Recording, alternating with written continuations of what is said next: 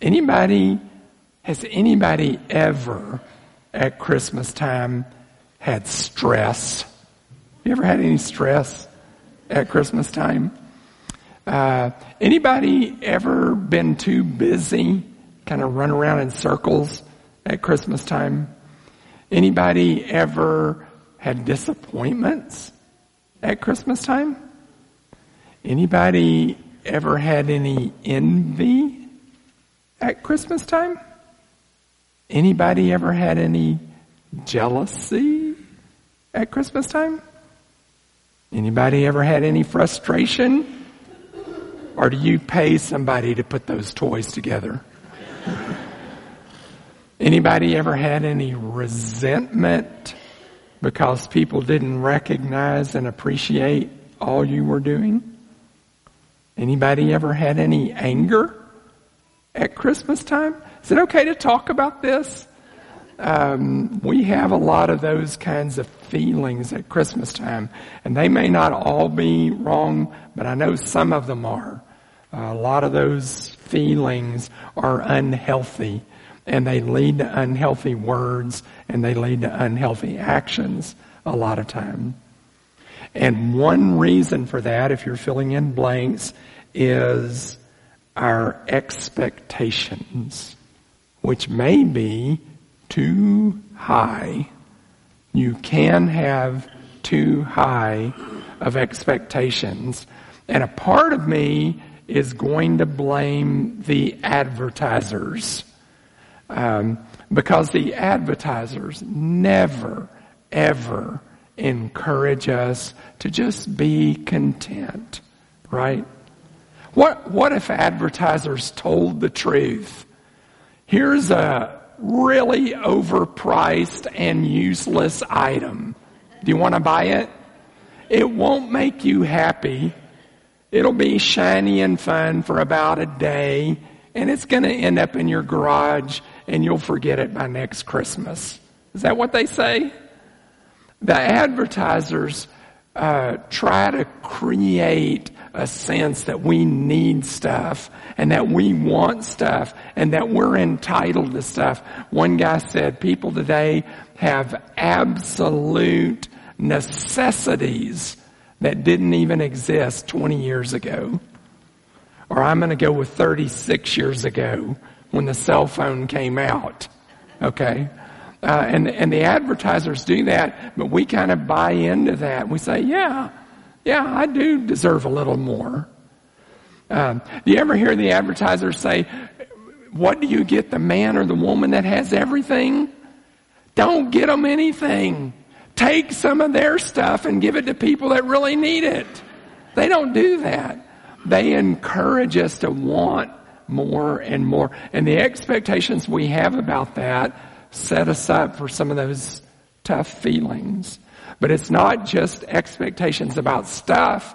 It's expectations about the gifts we give and how people will respond to the gifts we give. I didn't even know this is a thing until I became a grandparent. Did you know it's a thing that sometimes your grandkids like what the in-law grandparents gave them better than what you gave them? That's a thing. Prepare yourself for that. And there's expectations about the food we will eat. You can't have turkey on Christmas. That's Thanksgiving food. And there's expectations about how much food there will be. And there's expectations about how Christmas Day will go. And there's expectations about who spends which holiday with whom. And who all is going to come together. And how long are they going to stay. And sometimes you want that to be a little number. And sometimes you want that to be a big number. But there's expectations about the time you spend together. And about the time off. And about the travel. And about the traffic. And the speed of the internet connection when you're ordering your gifts online. And the speed at which there's all these expectations. And we need to recognize that another part of that, again on the note sheet, is that our expectations may not be met. We don't control all of that. Other people are involved.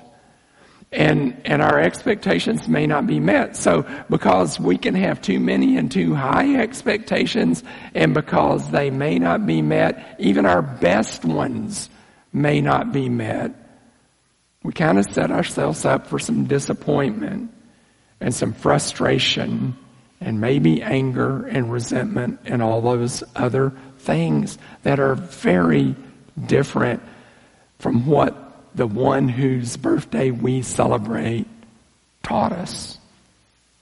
So I found a passage that may help us, not to shame us, not to make us feel guilty, but to help us, guidance from God. And Fred's going to come and read it to us. 1 Timothy chapter 6.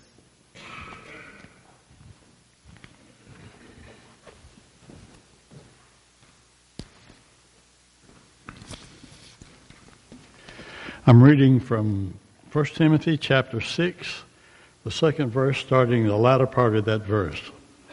Teach and preach these principles. If anyone advocates a different doctrine and does not agree with sound words, those of our Lord Jesus Christ, and with the doctrine conforming to godliness, he is conceited and understands nothing. He has morbid interest in controversial questions and disputes about words, out of which arise envy, strife, abusive language, evil suspicions, and constant frictions between men of depraved mind and deprived of the truth, who suppose that godliness is a means of gain. But godliness actually is a means of great gain when accompanied by contentment.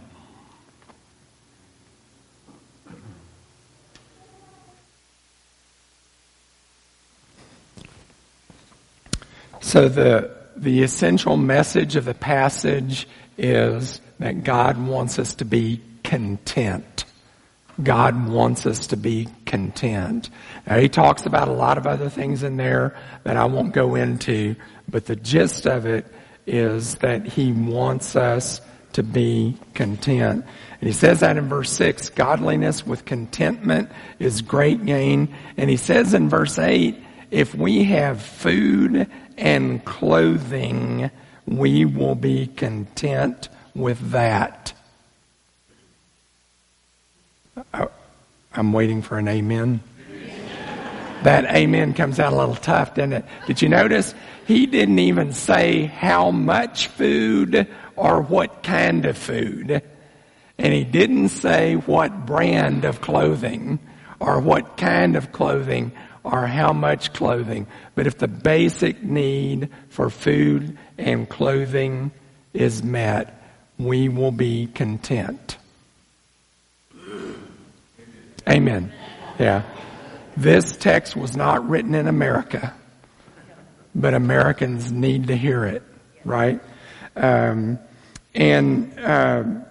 have that same kind of thing several times in Scripture. In Luke 3:14, John the Baptist is preaching, and he's preaching repentance, and everybody's saying, what should we do? What should we do? And the soldiers say, what should we do? And John says, be content with your pay, your wages. Amen. I got one. How many of you are content with your wages?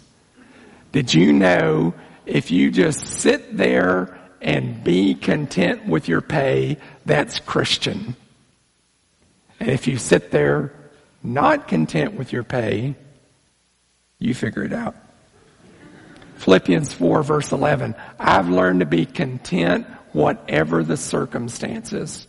I know what it is to be well fed or hungry, to have plenty or to be in want. I've learned the secret of being content in all circumstances. I can do all things through Christ who strengthens me. The context of that great verse is Jesus is so powerful that he can even make an American content. And then Hebrews 13, keep your lives free from the love of money and be content with what you have, because God has said, never will I leave you, never will I forsake you. God will never leave us. We may be well fed, we may be hungry, we may have plenty, we may be in want, but He will never leave us. And so we're content. Now, the passage gives us two reasons for contentment. And the first one is that we didn't bring anything into the world when we entered it, nor will we take anything out when we leave. And that's pretty much a direct quote from verse 7. We didn't bring anything here, and we're not taking anything with us. Did you hear the story of the rich miser who counted his gold coins every night? And his wife said, you are too attached to that stuff. But still, he counted his gold coins every night. And she said, you know you're not going to be able to take that with you. And he says, but I am. I'm going to put my coins in a chest, and I'm going to put them up in the attic. And when I die, as I ascend to heaven, I'm going to snatch my chest full of gold coins. And so we put them up there. And sure enough, he died, and a few weeks later, the wife went and looked up in the attic, and the chest is there, and the coins are there. And she said, that man, I told him he should have put it in the basement.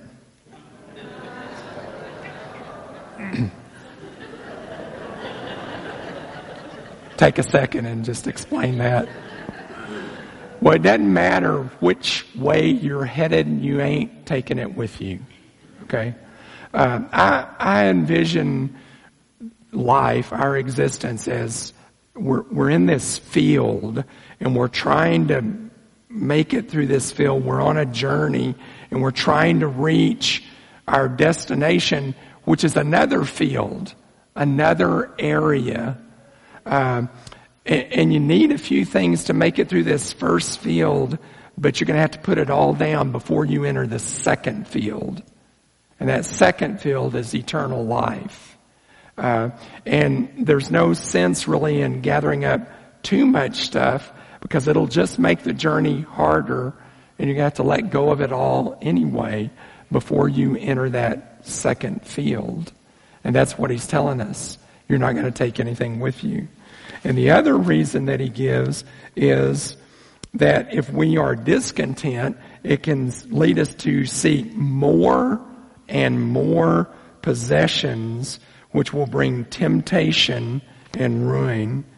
And so verse 9 says, those who want to get rich fall into temptation and a trap, and into many foolish and harmful desires that plunge people into ruin and destruction.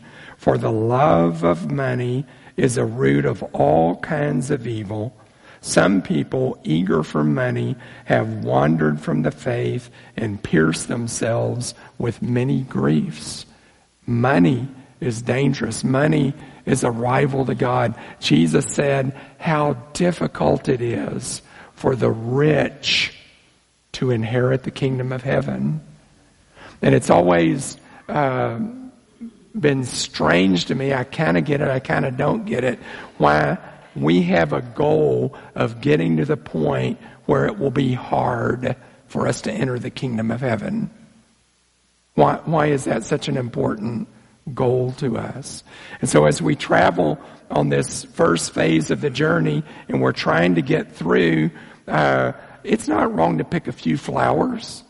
This text will say, I think it's down in 17, that God gives us good things for our enjoyment. Yeah, enjoy some flowers on the journey. It's okay to stop and rest for a little bit, but don't camp out. Keep walking. And don't wander too far off the path looking for the shiny things that may lead you not to finish the journey and to miss out on the second phase of the journey, which is eternal life and which is our real home. Ecclesiastes 5 says, whoever loves money never has enough money. I know how much money you want. You want the same that I want, and that is a little more. And when you get it, guess what you want? A little more. And it's never satisfied. We're not content with what we have. And Jesus also said, Mark 8:36, what good is it for a man to gain the whole world and forfeit his soul? If you wander off that path and you find all kinds of shiny things, but you don't reach your destination, what good is that? And so since we can't take it with us, and since it can ruin our faith, we need to be content with what we have. And instead, filling in the blanks, we are to seek contentment in God. Not in stuff, but in God. And the way that's stated in this text is, verse 11, but you, man of God, flee from all this and pursue righteousness. Pursue godliness, which brings contentment, and faith and love and endurance and gentleness. Fight the good fight of the faith. Take hold of the eternal life to which you were called when you made your good confession in the presence of many witnesses. You confessed Jesus as your King, and you qualified for eternal life, which is at the end of the journey. But in the Bible, eternal life is also available even now. We get a little bit of the experience of a different quality of life, abundant life, that the Bible calls eternal life. Take hold of that now and find contentment in God. One of my favorite Psalms is a really short Psalm, Psalm 131. And in the NIV translation, it uses the word content, and the idea of contentment is also there. It says, my heart is not proud, Lord. My eyes are not haughty. I do not concern myself with great matters or things too wonderful for me, but I have calmed and quieted myself. I am like a weaned child with its mother. Like a weaned child, I am content. Israel, put your hope in the Lord, both now and forevermore.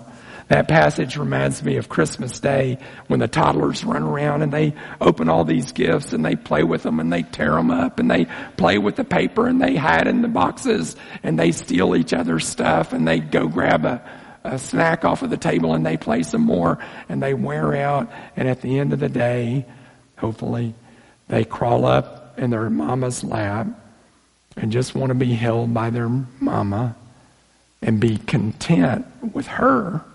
They've enjoyed all the shiny things, but they find contentment in their mom, which is kind of what we need to do, right? Is be thankful for the good things God gives us, but look for our contentment in Him. That's where contentment comes. And if we go looking for contentment in the shiny things, it may lead us to ruin. And so we have to be careful with that. So the message is we're to seek contentment in God instead of seeking contentment in money and things. And that's the primary kind of contentment that is being addressed, or the specific kind of contentment being addressed in 1 Timothy 6. But I think the principles of 1 Timothy 6, and that was a blank, principles, apply to all the other things that make us discontent, including the things that make us discontent at Christmas time. And so the principle of enjoying the good things, being thankful for the good things, but guard against developing unhealthy expectations about Christmas. And remember, that's a blank, that contentment is found in God alone. So when we go into the next 10 days, and we've got all these expectations, guard against being discontent with how things unfold. You can plan some things. You can do better instead of worse, but you're not going to get everything you want, whether it be your stuff or your schedule or your time or the way the day goes or your travel or your traffic or your credit card bill or whatever. It's not all going to go the way you want it to go. Guard against expecting that and look for contentment in God. I love Isaiah 55. I want to read that too. It's so apropos all the time in my life, and I think very apropos now at Christmas. Come, all who are thirsty. I think we're thirsty, but we don't know what we're thirsty for. When I'm thirsty, I think it's for a Route 44 Vanilla Coke Zero with easy ice. I've ordered that more than once. But water would actually quench my thirst better. And we're thirsty for stuff, and we have all these expectations about what will quench our thirst. But it's not the things we think it is. Come, all you who are thirsty, come to the waters, and you who have no money, come buy and eat. Come buy wine and milk without money and without cost. Why spend money on what is not bread and your labor on what does not satisfy? Listen to me and eat what is good, and you will delight in the richest of fare. Contentment is found in God. Now, one last thing. Remember, Satan doesn't approach us and say, hey, why not abandon God? He doesn't do it that way. He tries to lead us astray gradually. In James 1, that process is described with a fishing lure metaphor. It says each one is tempted when he is dragged away. And that's the word for a fishing lure. Dragged away and enticed by their own desires. And those desires give birth to sin, and sin gives birth to death. That's the way he does it. And so I want to urge you to be careful that you don't gradually, each year at Christmas, not only gain a couple extra pounds, but also look for a little more stuff, a little more expectations, a little more reason for disappointment. Don't do that. But instead, seek contentment in God. And fortunately, even though this time of the year is fraught with opportunities to be discontent, there are also opportunities to find contentment in God. And one of those opportunities is right now as we worship Him. And if you need to pray with somebody, we'll have folks at the back. Let's stand and sing.